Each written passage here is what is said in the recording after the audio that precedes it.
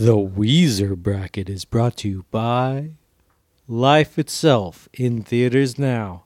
Well, actually, I don't know when this comes out. Like, if we get it out by Friday, you can still see it. Maybe Thursday's when they change everything over. Yeah. Ooh. So we saw Life Itself on Sunday afternoon. Another chapter of our good decision making. We saw Life Itself. Whoa. We've seen some crazy movies on Sunday afternoons. I think that's when we saw the Oogie Loves movie. No, we saw it on a Monday because it's Memorial Day or something, or Labor Day. That was the day. That was how we honored the troops. Yeah, and that's also the day Michael Clark Duncan died. So it turns out Omarosa was manipulating him at the end of the life. So he may have not actually wanted us to watch the movie as his dying wish. Omarosa told me that, and I believe. I'll always believe that his final wish was for us to see Oogie Loves. I mean, he seemed to believe in that movie that he had nothing to do with. So, Life Itself. Life Itself is a special piece of shit. Oh, my God. I went in hoping, expecting us to laugh and be like, this movie fucking sucks. But I hated it. You hated this movie like you haven't hated a movie in a long time. I think I turned to you multiple times and said, I just fucking hate this. I mean, I think you hated it like maybe the most I've ever seen you hate a movie during Antonio Banderas' 78-minute long monologue. There is a monologue that goes on for if we still had films on reels. I think reel. I'm pretty sure it's actually still going on. We just left the movie. And here's the thing: I didn't think the character would come back, and so I just elbowed next to you. I go, imagine casting the role of guy listening to Antonio Banderas' monologue. You did not expect that guy to become one of the main characters. I did not. I thought they were going to brush him off as the way they brushed off anything interesting in that movie. Hey, do you remember when Jean Smart tells Olivia Wilde she's glad her parents are dead? That scene is insane. Hold on. Remember when one of the 17 emotional cruxes of the film is set to Justice Dance? Oh, yes. I went over and started singing it to you. I know, you turned to me and I was like, and you know what the thing is, because it plays in the background of an emotional scene, and then they kind of cut to a party scene and raise the volume a little bit. And here's the thing. I can see people having an emotional scene while a banger of a song, because that song is a fucking banger. It's a great fucking banger.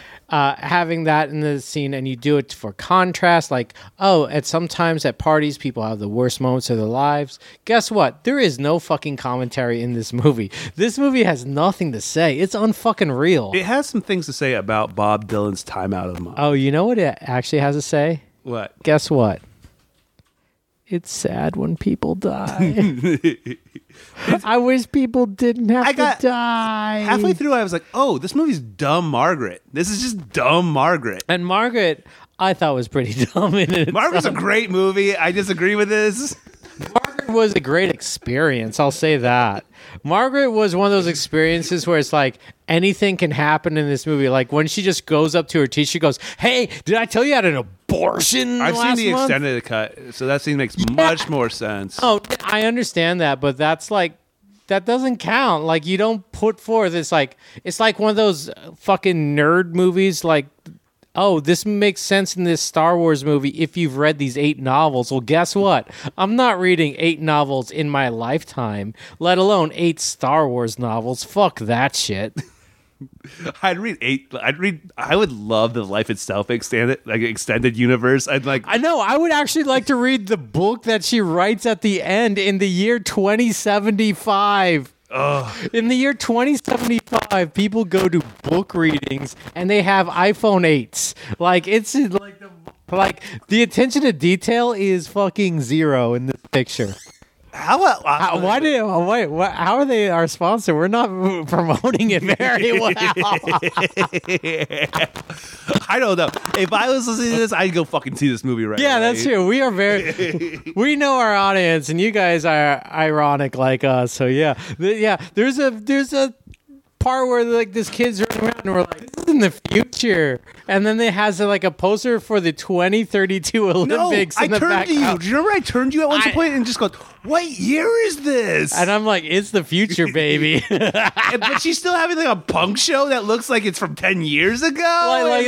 It's like punk bands are not even viable now, and it's like, okay, we're going to have like a 8th wave restoration of punk music. And her band PB&J, where they have peanut butter and jelly sandwiches sitting outside. Hold on, I guarantee you, he came up with this after watching fucking Patty Cakes, which is, and he's like, PB&J is a fucking great name for a band. I'm just going to take it. Nobody's going to see these two movies. Well, guess what? I never saw Patty Cakes. I wish I had never seen Patty Cakes. Oh my God, that movie is dumb. Hustle and Flow. Hustle and Flow is one of the greatest movies of all time. It's like, let's make this movie real fucking dumb. Well, there needs to be a dumb Hustle and Flow, and there needs to be a dumb Margaret. Let's just make dumb versions of other indie films. Oh, you know what our next project is? What? Dumb Weezer Bracket. Dumb Weezer Bracket. No, we already made it. Okay, let's go. Let's go into Dumb Weezer Bracket.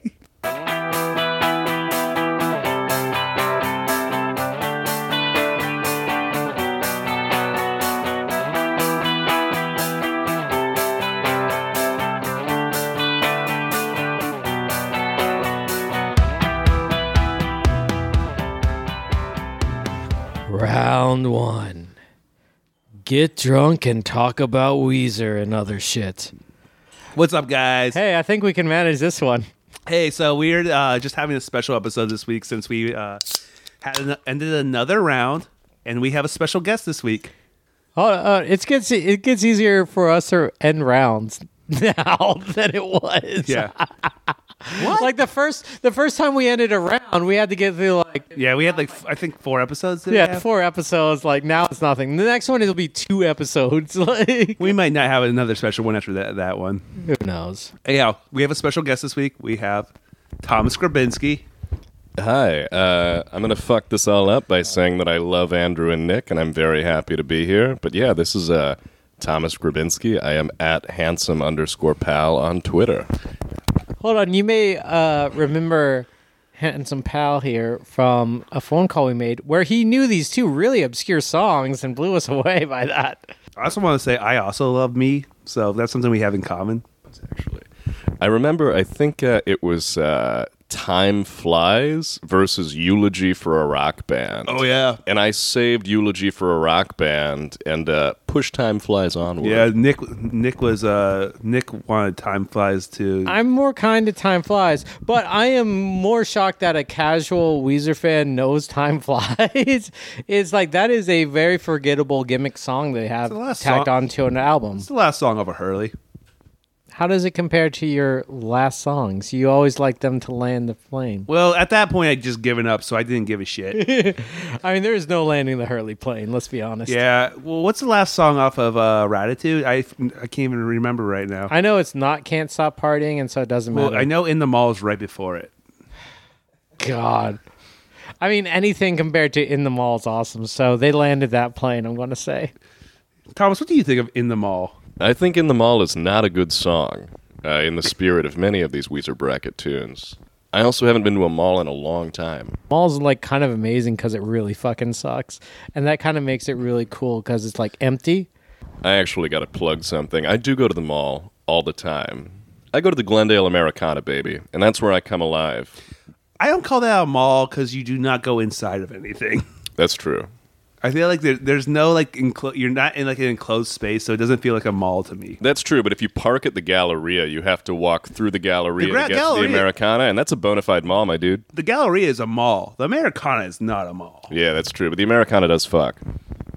I recently did a gig where they're like, yeah, park at the Galleria.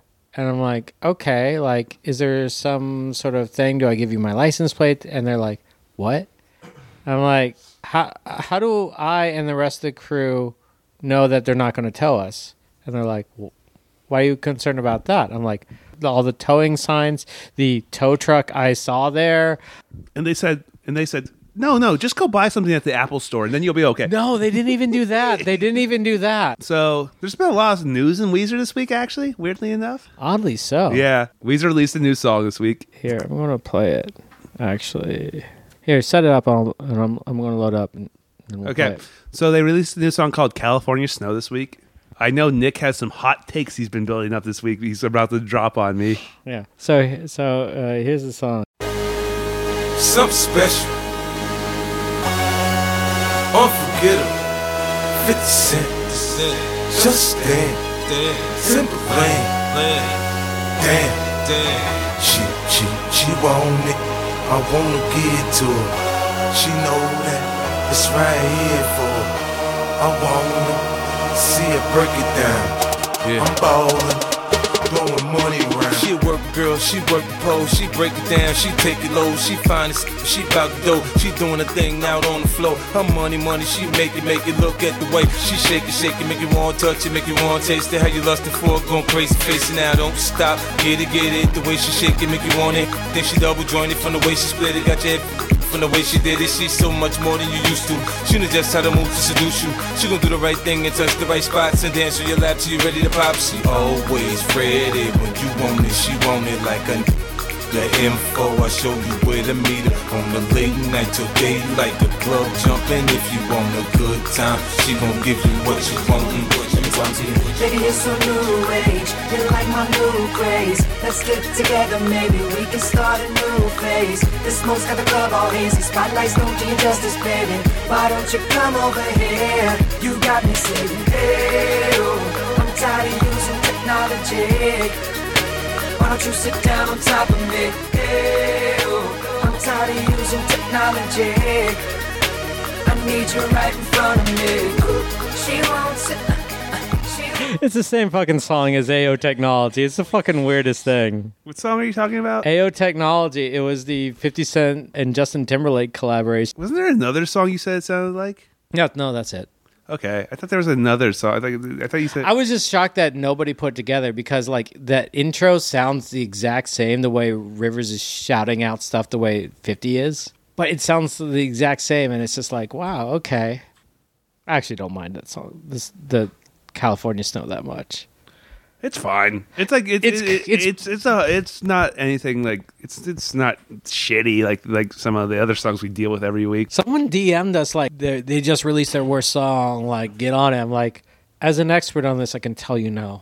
Is it a step in the direction everybody wants? No, not necessarily. But like for just a song like released for a movie, and the fact that this song was not released for Venom or Life itself, like, come on. So they also released a music video this week. Yeah, they that's undeniable. So they basically released a video for the song Africa. Yeah. Which is a cover of a song by Toto. Oh, yeah. And it is a recreation of the Undone music video with Weird Al. Yeah. Hey, speaking about Toto, I told you my dad went and saw Ringo in his all-star band this week, right? Which would you rather see, Toto or Ringo? Ringo. There's a member of Toto in the all-star band. I know, but I'm just God. I'm just asking you, which would you rather see? Ringo. Hell yeah. He might play some songs from. He might play Octopus's Garden. He might play a song from the Caveman soundtrack or some shit like that. Oh, dude, there's like a member of Toto in there. There's the lead singer of Men at Work's in it. There's a member of Santana in the All-Star band. Man, I remember there was this one time where MTV or no, is VH1. That guy from Men at Work had, after 20 years, released his solo project, and some publicist, like someone has a really good advertising agency or whatever. Every time they went to fucking commercial break, they would always have at least one ad for this guy's solo effort. And it's like, who fucking cares? Dude, do you ever follow the All-Star band? Because he does it like almost every year now. I think he's been doing it consistently for the last I think early 90s is when he started. He's been doing it forever. I've not paid attention. It kind of started out like it was a legit all-star band, you know? Yeah. The term star has become very loose. This reminds me of the preeminent all-star band of our time, Angels and Airwaves. No, the preeminent all-star band is Smash Mouth, of course. That's true. That's true. Smash Mouth invented the term all-star. They invented the song all-star. But you're telling me that this all-star band comprised of members of Blink-182, The Offspring, and Boxcar Racer doing U2 covers is not the ultimate all-star band? I'm going to start to question your musical credibility. I was about to ask you. I always forgot who the other members of Angels and Airwaves were because I know they were other people. Yeah. Yeah, it's Adam Willard from The Offspring, who's actually gone on to play drums as a permanent fixture in Against Me, which is a pretty good band. Oh, I love the Against Me, but oh my god! But also, like, Against Me, like, come on, when's that expiration? And also, you need to refer to anyone in The Offspring now as the non-PhD in Offspring. The PhDs are bumping in his trunk? All of his degrees are just bumping around in there. That's where he keeps them. He keeps his PhDs in his truck, so they're always just bumping up and down. You never know when you're gonna need them. Just like, but I watched that. Sir, you can't. We're not going to give you the student discount for the movie. Hold on, I'll be right back. Hey Nick, are you gonna get up on Sunday morning and go watch Rivers play with the Philharmonic downtown with me? It's tempting. There's no good football game, so yeah. I'm gonna go. I think I'm doing a Beyond Fest screening, so I was gonna go there. They're pretty close.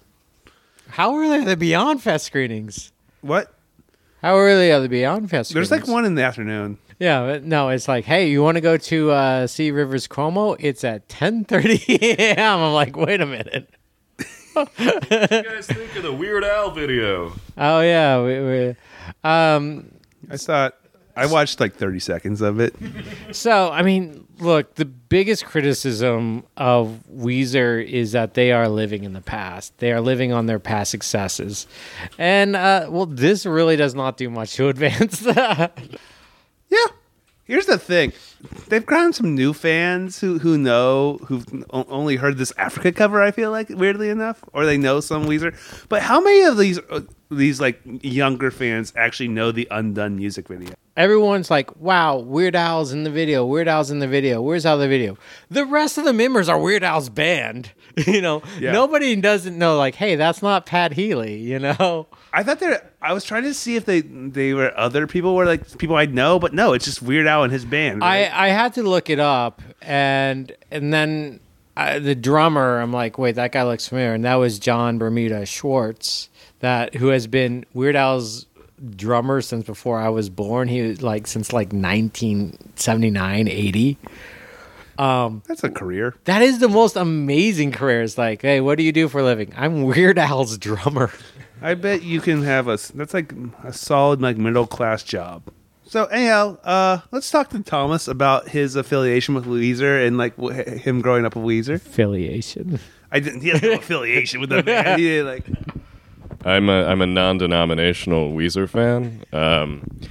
It's fun to come on this because I listen to you guys do Weezer Bracket every week. I know that's a little corny and we don't have to get into a meta commentary about what the Weezer Bracket means to me. We can just talk about Weezer, but I'm a few years younger than you guys. And so the Weezer singles that were really big and contemporaneous with my middle school years were fucking make-believe, dude.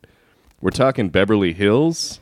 Sorry, do you need a therapist? Yeah, actually, if anyone's looking for new patients, you can email me. I'll be honest with you. I was a Weezer fan before Make Believe. But I will say, I think my big Weezer fandom started when I was about 15, which would have been around 2002.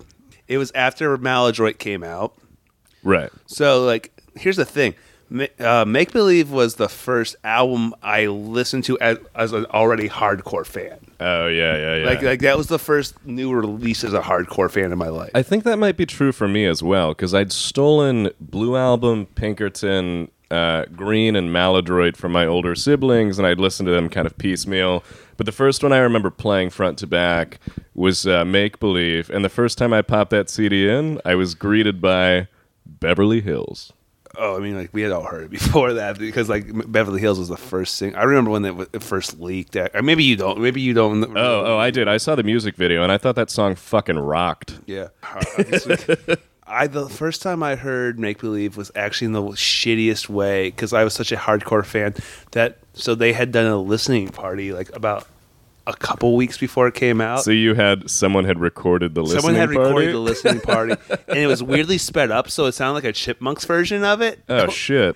But I'll tell you what. Beverly Hills Chipwrecked? No. The thing I can remember is This Is Such a Pity sounded weirdly better in the sped up version. Shit. Yeah. I've never I still like This Is Such a Pity, but I've kind of always liked the slightly sped up version, shittily recorded version of it. That checks out. I can imagine Perfect Situation would lose all of its charm if it was sped up, because Perfect Situation is such a laid back, patient jam. Yeah. And in my opinion, the best song on the record, even though I know you love Hold Me. Yeah, I think those two are the ones that everyone would agree are the two best songs on the album. I mean, I'll be honest. If we do what Uwe Boll has asked me to do and speed them up to Chipmunk speed, they're all going to lose their charm.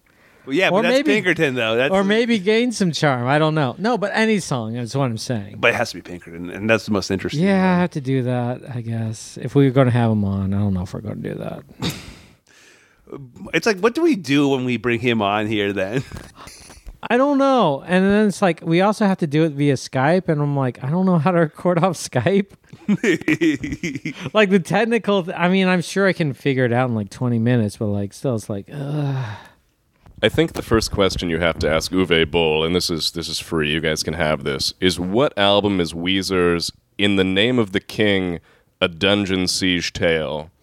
And which of Weezer's albums is Postal?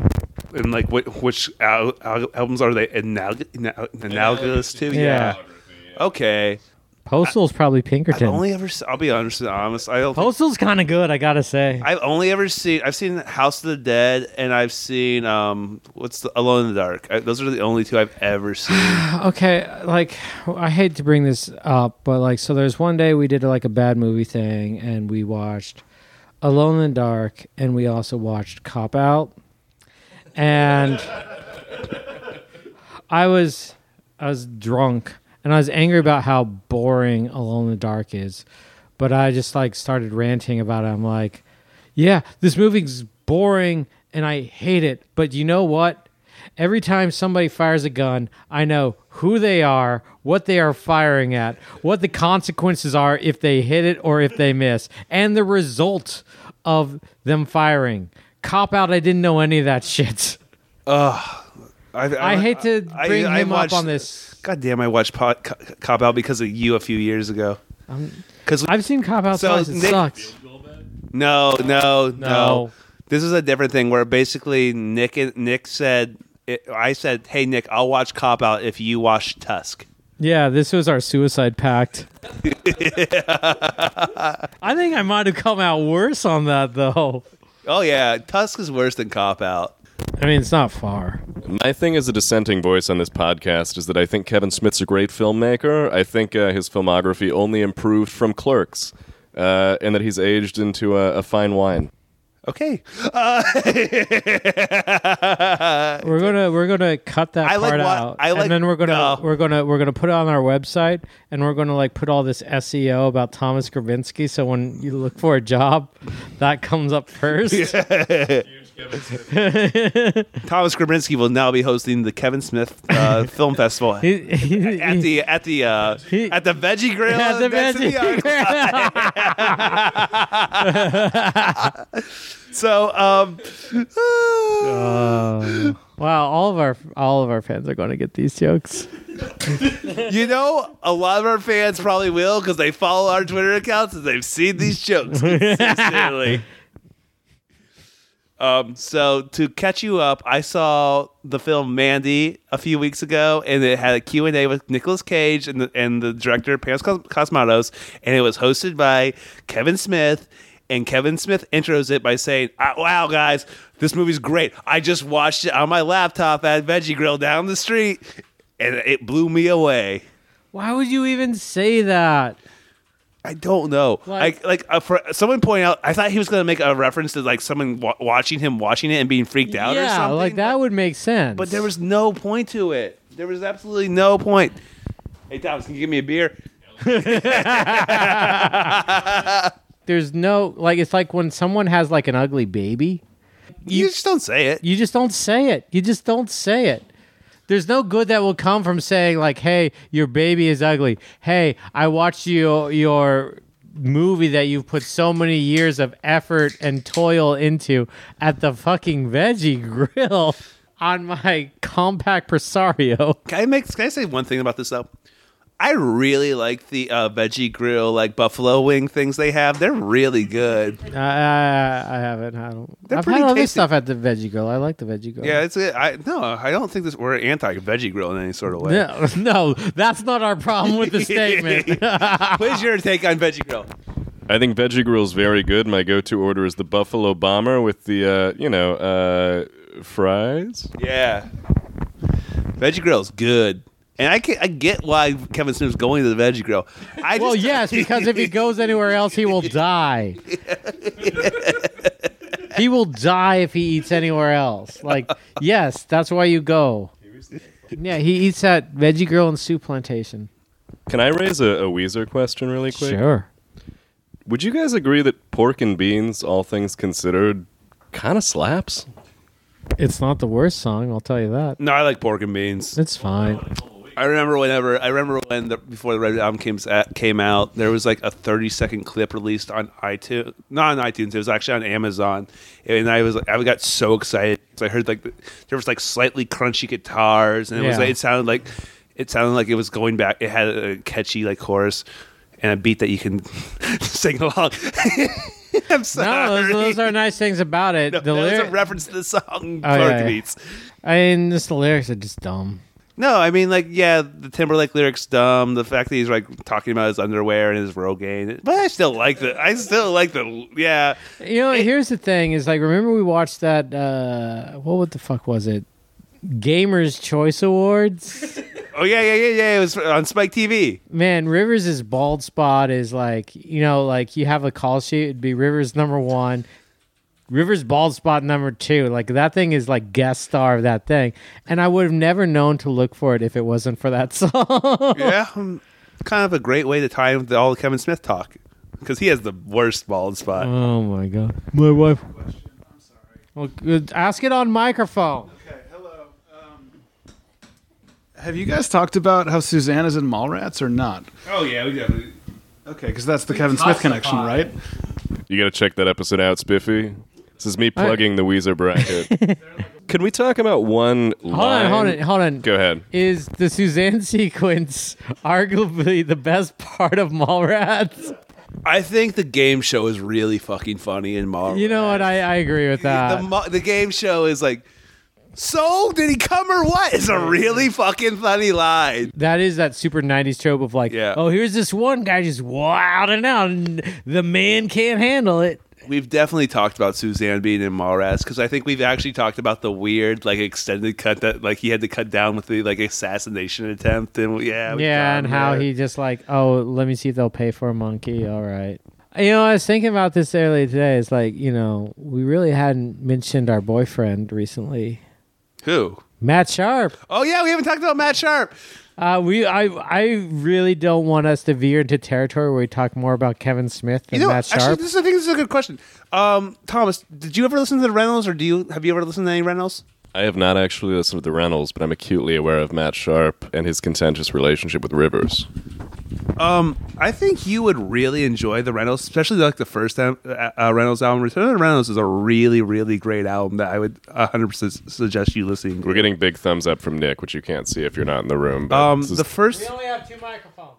yeah, the first Reynolds album is really great. I think actually the second one is pretty good. I think it's called another 7 minutes, which is obviously a reference to like 15 Minutes of Fame. The Reynolds is such a weird band. At one point, I think Maya Rudolph was a member of the Rentals. oh shit, what did she play? I forget, maybe keyboards or something like that. I think, but yeah, I don't like it. She was in between, but the Reynolds is a legit, really good band, and I suggest checking them out. And is the Reynolds something that just postdates Matt Sharp being ejected from Weezer, or do they exist contemporaneous? Return of the Reynolds to- comes out after the Blue Album in between. Oh wow, Yeah. okay. Rivers frequently cites it as why they split. Return of the Reynolds is a legit great album and kind of a legit great '90s album. Like people love that album a lot. Yeah, to build upon that, it's very of its time. It doesn't have the timelessness that, say, a Blue does. Right. Like this, you feel it's like, oh, I'm listening to 90s music. It is perhaps one of the best executions thereof, but it does not escape the trappings of that.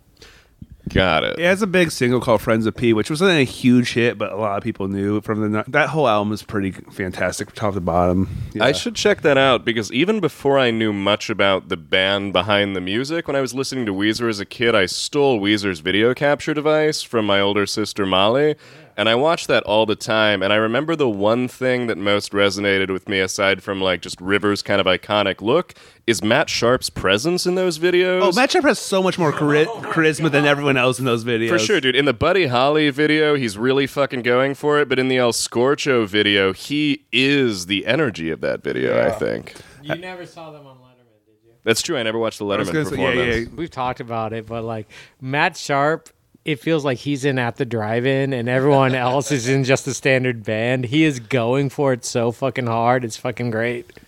So our dream is, if we could, like, we would, I think even more than Rivers in some ways, I think we would love to have Matt Sharp on this podcast. Like, I mean, actually, no, I would love Rivers, but I would know. I know us. We would feel bad. We would feel real bad in the days leading up to talking to Rivers. we just wouldn't be able to get much out of him. I don't, you know what I'm saying? Like, No, but we would also like be worried. Is like, oh, did he hear when I said I didn't like this lyric? Did he take it to heart? I just think Matt Sharp would be probably more open than Rivers, and we'd get a lot out of him. Matt Sharp would give us shit. Yeah, and that's pretty cool. Oh, yeah, he should. Yeah, but I don't think Rivers would Rivers wouldn't play along. Matt Sharp seems like he's from Earth. You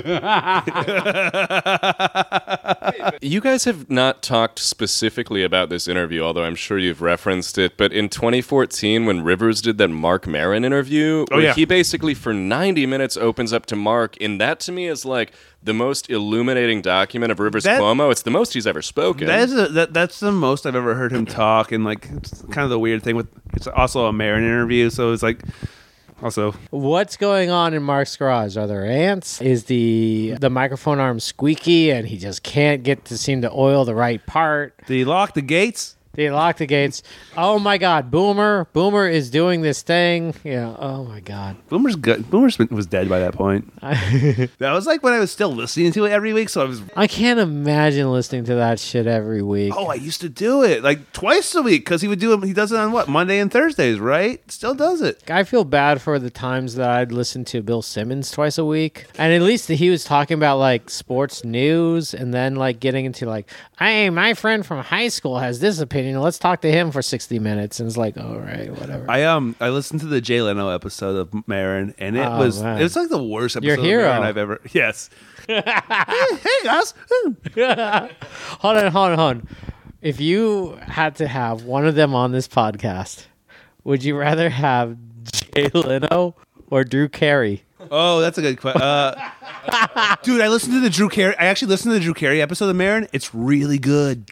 Hold on, I just watched The Perfect Bid on Hulu, and I really enjoyed it. Yeah, Drew Carey would be a much better person to have on this podcast. I don't know why we'd have him on a Weezer podcast, but that's a good question. I mean, hold on, we'll have anybody, like, we have some guests line up. Like, they have nothing to do with anything. Yeah, Uwe Boll has nothing to do with Weezer. He's a solid maybe. Hey guys, can I just interrupt that? I'm on the DMs for the Weezer bracket right now. All right. And the random person just texted us hello or DM'd us hello. Oh, hey, Andrew may not be single for long. Oh, hell yeah. Taylor Salim Hassin 971. Yes. Oh, Taylor Hassim 971. Hey, so I think this is a good time actually though we asked for some questions today. Oh yeah. And let's see if we can I'm sure we can actually answer a few of them. Maybe. So our friend Emma actually asked, would life itself be improved for the Weezer song on the soundtrack? There is literally nothing that'll fucking... Oh wait, they're a sponsor of us. The movie is perfect and wonderful in every way. I think if you look at the ratio of good Weezer songs to bad Weezer songs, actually that's immaterial. The best Weezer song would not improve life itself. I was actually thinking about this, though, because I had seen that question earlier, and I was thinking, what instead of Bob Dylan's Time Out of Mind, he had just been acting like it was Pinkerton, and he's like, this was an underrated album from 1996, no one appreciated it, and then it came back, Hold on. If he's in that coffee shop, he goes, God damn you half Japanese girls. That would be such a better scene if he... Yeah, I think it would be some real gonzo shit, though, if it wasn't even Pinkerton. Like, if it was Maladroit and he's, like, extolling the virtues of American Gigolo. What if he's trying to tell everyone that Ratitude's like the underrated Weezer album? He's not fucking wrong. Can't Stop Partying is the thesis of life itself. That movie says that even if... Literally, dude, that movie says that even when everyone dies, it will beget new life, and those homies will fucking party and watch Tarantino movies. The partying doesn't stop. Even if you stop partying, your kids can't stop partying. Hey, kids.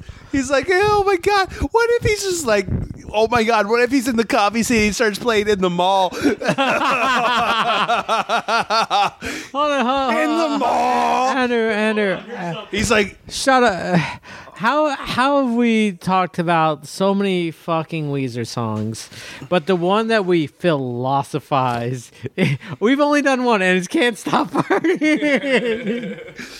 I had my fucking JFK assassination theory about it. He's got like, it's life itself. Like, man, it really is the best Weezer song. Thane sent us a bunch of questions. I think it's all a lead up to a joke, but Yeah.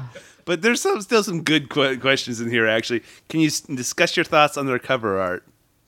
We haven't. I feel like we talked about cover art. I guess maybe Not really. Not really. But I mean, like the Blue Album cover art is about as iconic as cover art gets anymore. I would say. Yeah. I love Blue and the Green Album cover art. Like, I was thinking about the Green Album today, and it's like if any other band used that tone of green on the album cover, you'd be fucking annoyed. But for Weezer in that moment, for what they were, it made sense. It was the perfect shade, yes. And like having like Mikey Welsh kind of look like kind of scary was kind of cool. Totally. Yeah, they nailed that one. I mean, look, they nailed 4 guys in front of a color. You know what's weird about it's like Rivers' appearance on like the Green Album is kind of what you imagine him always being after that. You know what I'm saying? And what he wasn't. Like, with obviously with the horn rimmed sunglasses and like, you know, the sweater. He just kind of looks like how you always imagine Rivers being. Yeah, like that was kind of one of my problems with the Weird Al video for Africa is like he's in this sweater and it's like Rivers is in a soccer jersey in that video. I think they're trying to combine the Buddy Holly music video with Undone with his appearance. Yeah, I guess, yeah, a little bit, but That's like, what they were trying to do. They were trying to kind of combine multiple like classic Weezer images. This is low-hanging fruit because Pinkerton is a perfect record, and I think of songs on Pinkerton, and there aren't many songs I've ever heard that I like more than them. But the Pinkerton album art is kind of incredible, and people don't talk about that a lot because they're busy talking about the songs and the sequence, but the art is fucking great. It adds an element of mythology to the record. Yeah, I mean, it is a piece of art. You know what I'm saying? I know that painting, though. It's great. I think it plays into the fact that it became a weird like concept album based around Madame Butterfly. have you ever actually like watched Madame Butterfly? I know a bit about it. Yeah, I've seen some stuff. We should probably do that. Fuck.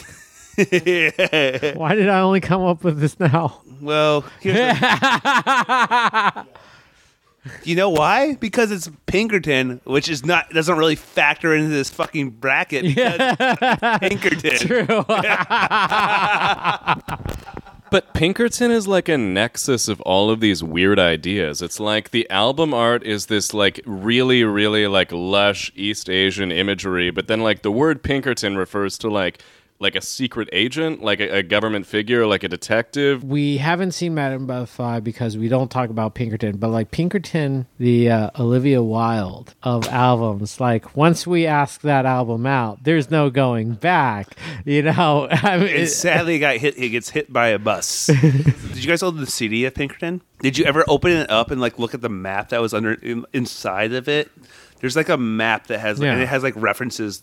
He places like weird references. Like I remember he was on the Howard Stern show at one point, and there's actually a Howard Stern reference like hidden in it because he was like huge Howard Stern fan like at the time, and has subliminal things in there. I never looked that deep into it. Well, if you open, I kind of looked at it as like you look at those Lord of the Rings books, and it's like, oh, there's a map here. I'm sure that won't be important. Oh God. Well, here's the weird thing with the Green Album. Open up like the CD case, there's like a thing in the inner lining that has a reference, like where it's like that apparently it's a response to the inner lining of the OK Computer, if that makes sense. There's like crack it open. There's like the OK Computer thing in the CD jewel case. It asks a question, and like they thought it'd be funny if they just responded to that. Whoa. Mind melted. Okay, I mean it's kind of just a joke. It's not like some deep thing, but yeah. I'm sure it's not a good answer to whatever the question was. Okay, computer's like, how are you doing? And then I think the Weezer's just like, we're doing okay, something like that. That wouldn't be as cool today, but back then, when every album is so expensive, like the idea of like putting in a joke, something so flippant, is pretty fucking fun. I mean, back then an album mattered. You know what I really miss about the CD age is like the hidden track, like the legit. How you could hide tracks and like rewind back over zero. Yeah. That was always so much fun. It was always so much fun, unless that was like your favorite track on that record, and then it's like, this is a fucking pain in the ass. Yeah, for sure. Nick, what Weezer albums did you own on CD? The first three. Maladroit was the first album I ever got a bootleg of before. Oh, shit. I got that fucking crazy bootleg that was like 22 tracks long, and it had this weird version of Slob where it played, and then like 2/3 of the way through, there was someone saying, "The Worm," dubbed into it. It was crazy. That fucking rocks. So this is from Wikipedia. This was Weezer's first album. Our favorite source. Weezer's first album. Check out its entry on the English Patient. This is Weezer's first album to feature a transparent CD case. Under the CD tray, the word "no" can be found on the back of the spine. Some fans speculate this is a response to the inside tray of Radiohead's album OK Computer, which contains the text, "I like you, I like you. You are wonderful. You are a wonderful person. I'm full of enthusiasm. I'm going places. I'm happy to help you. I am an important person. Would you like to come home with me?" Weezer's explanation was vague, with webmaster Carl Koch stating, "No means no." I didn't know if you guys ever heard that before, but I find that so fascinating. I had not heard that before. Well, I own 2 copies of Ratitude on CD, and that guy was simply pregnant with Easter eggs. It was pregnant with Easter eggs, such as good songs. Yeah, every song on Ratitude is good. Where the fuck did you find that Easter egg on that album? Can't Stop Partying, you're right. Yeah. It's insane to me that Can't Stop Partying is track 4 on an album that is more than 4 tracks. I know. What's amazing is like we talk about CSP because it's a song that we have been so obsessed with. There is one song on Ratitude that did not make the bracket, and I have no idea what it sounds like anymore. There's a song on there that's on that good songs playlist that one dude made. And I have no idea what that fucking record sounds like. No, I don't remember what it is. I don't remember what the name of the song is right now. Isn't that a fascinating thing about the Weezer, about the band Weezer, though, looking back through the prism of the Weezer bracket, is some of the worst songs are more memorable than some of the okay songs? Oh, yeah. That's why this works. Like people are like, why Weezer? Or like, hey, after this, will you do this? It's like, a bad Weezer song like can go so many fucking different ways and be crazy. It's like we couldn't make like, I don't know, the bad like Bush bracket, because like a bad Bush song is like, it's like them just trying to make a good Bush song and they just didn't get there. The reason this also works is because I don't think there's another band sort of thing that we both have inherent knowledge of that we've kind of been like we've both been weirdly obsessed with at times and have love but struggle with. So that's absolutely true. But I'm saying on a conceptual basis, it's like those bad Oasis songs are just like boring or, something. It's not like there's like, cool, this is Oasis with Jermaine Dupri. Like, what? Okay. Well, those bad Oasis songs still always sound like an Oasis song. So yeah, not that's like what Rivers I'm saying. Cuomo going like, well, I'm going to try this now. Oasis featuring Chameleonaire. Or like bad stroke songs where it's never fun, right? Like you're never like reveling in the way that they're bad or interested in the way that they're bad. You're just frustrated because they're that's the left word I or was going right to of- use. Bad stroke songs are always just frustrating because it's like, I know you guys had a decent idea here. I wish you guys were getting along at this point in time. Right. I wish you guys could stand to be in the same room as each other. They're never like, cool, we're going to go full EDM. We're going to have this song that was written by an old blues singer. Yeah. Or like that I'm- Strokes goes Bare Naked Ladies where you're like, damn, that's brazen. Yeah, like there was nothing like that. And it's like, yeah, a bad stroke song is just like, fuck, this could have been good. Totally. It's like an album like First Impressions of Earth. You've got like Heart in a Cage, you've got Electricity Escape. Those are really cool songs. And then there's stuff on there that's just tepid. Yeah, you're just bored with it. You're like, I wish this was better. Right.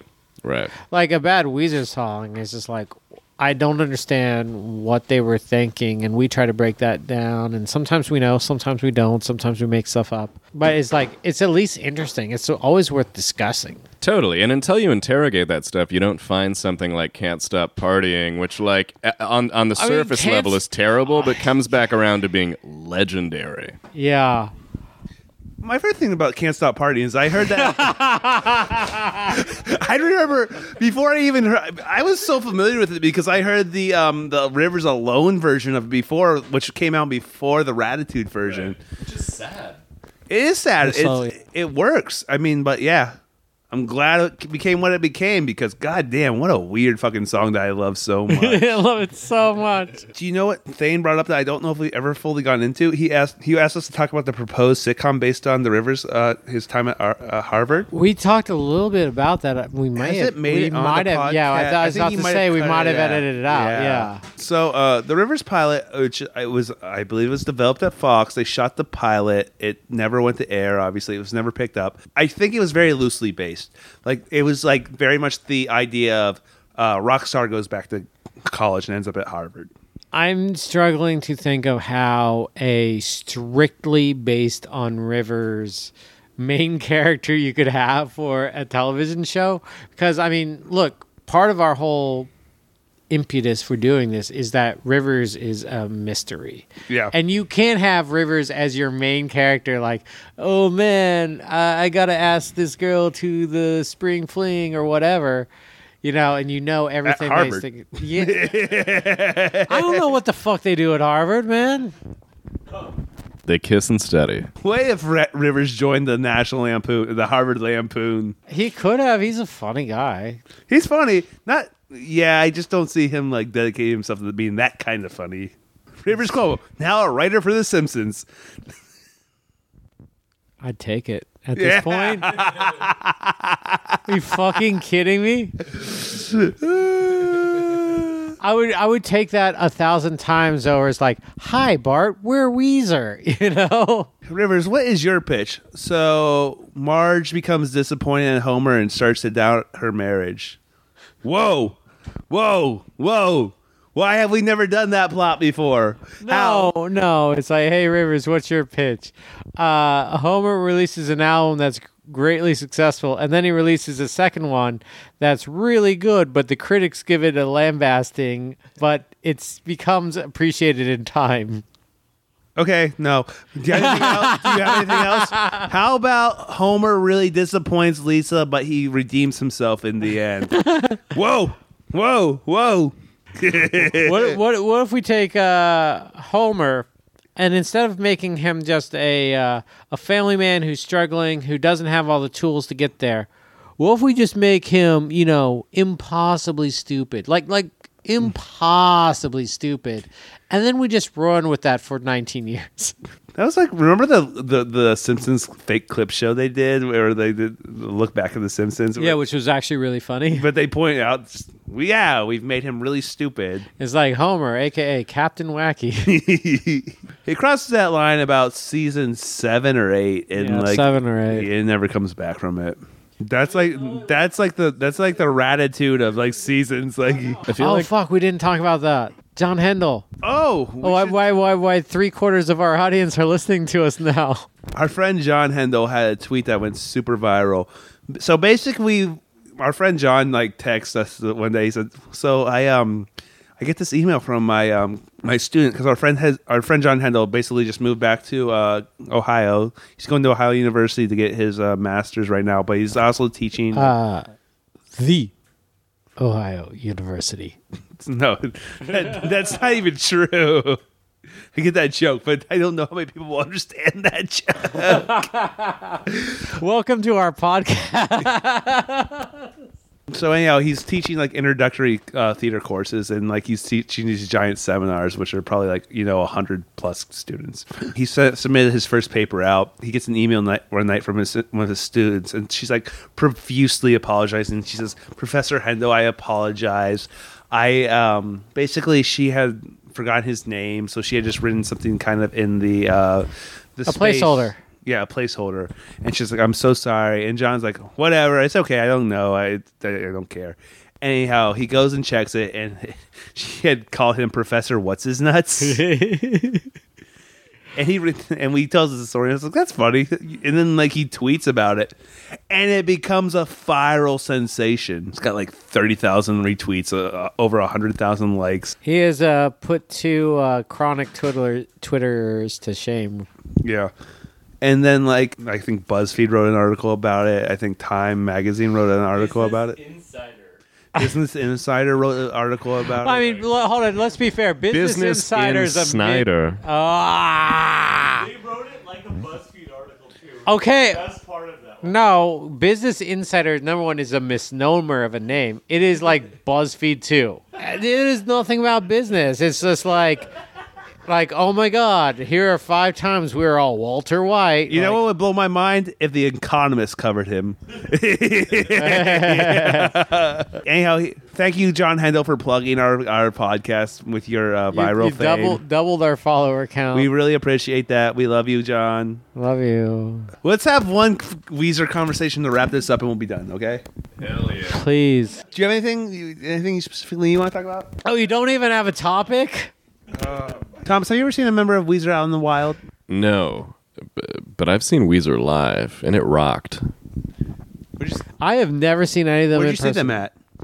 I saw Weezer play a festival in Des Moines, Iowa called 8035, and they played immediately after Run the Jewels, which was a tight fucking lineup. This was right after Run the Jewels 2 came out, like maybe 4 months after. Andrew and I saw them like 5 times on that tour. It was super tight. We went so many fucking times where we're just like, oh, they just did the same show. That was the last time. I think I hit you up to see them at the Echoplex when they had just dropped the first album. And then we saw I think we went to FYF that summer and saw them. And then they dropped Run the Jewels 2, I think in October of that year, I would say. Yeah. And we saw them with Spence at the Echoplex again. And then we saw them with your brother at a place downtown. I forget what location. It was the Regent. And I hated that show. We nearly walked out of that show. Not so much because of the band, just the sound was so bad. The sound of the venue was really horrible. The Regent is shit. Yeah. I did recently see ICP there. That was a pretty good venue for that, though. Yeah. I was in VIP. I would like to say a thing about Weezer live. There are songs on Weezer records that I think are fucking obnoxious and I would never elect to listen to myself, but live, they're kind of fun. Like, the band is a well-oiled machine, and some of these more poppy, consumable items work really well in a live setting. Like, I saw them on that tour, and they played Buddy Holly, and then they went into Hashpipe, and then they played Troublemaker. And if you gave me a playlist that was Buddy Holly, Hashpipe, Troublemaker, I'd tell you to fuck off. But live, I was totally ready to hear Troublemaker. Probably works live very much. They actually for the Red Album, they called it the Troublemaker Tour. I'll say this. I've always said the same about Walk a Flock of Flame. Listen, I'm always kind of happy. Like, there's certain, like, Beverly Hills, I'm always kind of annoyed when they play live, but I understand they have to play it. Right. But I'm always kind of into it when they play Pork and Beans live. Pork and Beans is always kind of fun. Totally. And a thing I realized in a live setting was, even though there's some stuff that doesn't connect with me anymore on Weezer records, I'm grateful they're still around because they're still having a good time. They still put on a great show. I'm grateful for Weezer. They do so much goofy shit during their live. I'm grateful for Weezer too. I saw them do pork and beans at the forum show. They were rotating choruses. Everyone sang like, not a chorus. Everyone sang like one of the verses basically. And I just remember Pat kind of just did something goofy. I can't tell. I mean, Pat's obviously gonna just kind of always do something like that. Yeah. Obviously, we got to hear Scott Schreiner sing a verse, which is I'm so your honored. favorite. Anyhow, I think it's time for us to wrap up this week. Yep. This has been an interesting episode. I want to thank Thomas for coming on. Thanks for having me, guys. So shout out to all of the people checking us out for the first time. This is nothing what the show's usually like. Now they've listened to the other episodes. That's why we're delayed. Yeah. So I hope. I hope you enjoyed it. I hope you enjoyed some of the Weezer conversation. I hope you enjoyed the life itself conversation. I hope you enjoyed all the other conversations we had. Kevin Smith, Veggie Grill. I mean, actually, this is actually a perfect encapsulation of our podcast. This very much represents what this podcast is in its own weird Cronenberg weird. I don't know if I'd say Cronenberg, but yeah. I don't know. Your arm's looking really grotesque right now. Yeah, body horror. Yeah, if you just listen, I kind of like the question. If you just listen to the body horror, it's the Weezer Bracket podcast. Yeah. If you don't see it. Hope you guys have had a great week. We're going to sign off now. Goodbye. Jim Jarmusch here. This is Nick. I thought you were going to forget we needed to introduce ourselves at some point. Yeah. right, well, here we you want go. to plug your Twitter handle again? This is Thomas Grabinski. I'm on Twitter as handsome_pal, forever in service of Jim Jarmusch here and at Nick Robb. Hey, we're really happy that Handsome Pal was available for you because you are our handsome. What was pal. your last? What was your last one? At Dave Matthews Bad. But, we don't have to talk about that. Yeah. You guys have a good week. Bye. Bye. Spence has expressed an objection to our description of Marcy's playground, and here's his defense. I really have no defense of Marcy's playground or anything wrong to say what you guys were saying about Marcy's playground. I will just say my only real thought about Marcy's playground is, so my mom grew up in Santa Barbara, California, and one of her best friends was the sister of the lead singer from Marcy's Playground. And this is something that may be hard for me to say, but one time visiting back down here in Santa Barbara, or at least, in Southern California, as a teen, as a hormonal teen, got into a hot tub with my mom and my mom's former best friend, who was the sister of the lead singer of Marcy's Playground, and she was hot as hell. Like around, at this time, she must have been like 38 or so. All right. And, I had to hide a boner for my mom. For the sister. You said you had a boner for your mom? No. I had to hide a boner for my mom. It's like that album, Water for My Horses, a boner for my mom. All I'll say is I had to hide a boner from my mom Okay. because her mom's best friend was super fine, and she was the sister of the lead singer of Marcy's Playground. So what's that got to do with the price of tea in China? I have no idea. All I say is every time you guys talk about Marcy's Playground, I just want to bring up the story, and I don't want to interject. But it's the only thing I know about Marcy's Playground. So every time we talk about Marcy's playground, the first thing you think is, hey, that time I had a boner around my mom? Yes, because it's the sister of the lead singer of Marcy's Playground. Why are you trying to remember this time you had a boner next to your mom? I'm not trying to remember it. It's a memory. Memories can't be confounded. This reminds me of the time I had a boner around one of the members of Switchfoot. See you guys. I want to say this. If I ever around your mom, I'll probably also have a boner. Dude, this reminds me of Blink-182, dog. I smell sexy, kinda. Yeah. I smell sex and Spence's boner. All right. Well, wow, what a spirited defense of Marcy's Playground. I will never listen to that band the same way again. This is the Weezer Bracket signing off. Damn, that's like Edward R. Murrow shit right there. That was Weezer. I thought you guys were just doing like a separate. No, we were gonna put that in there somehow. Yeah, we're just going to put it in there. He didn't say anything. Spence was talking a lot about how he got a boner at his mom's friend. I know. Because she's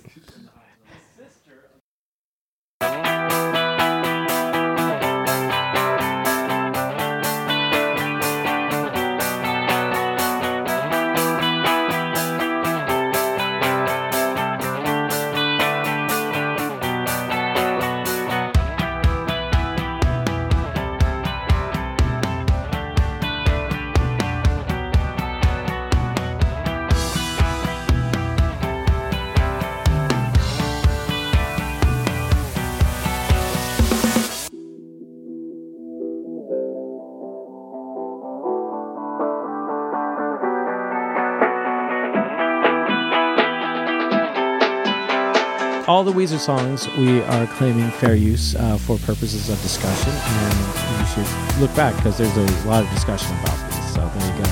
But the intro music is by Alvaro Kid, and we downloaded it from hooksounds.com, Creative Commons with attribution, so there you go. Thank you. Yeah, and see you next week. Oh, I would also like to give a shout out to Spence Nicholson for helping us with the art. Yeah. Well, he's real happy about that. And letting us record in your house. Thank you, Spence. Thanks, Spence. See you guys next week. Bye. Love you.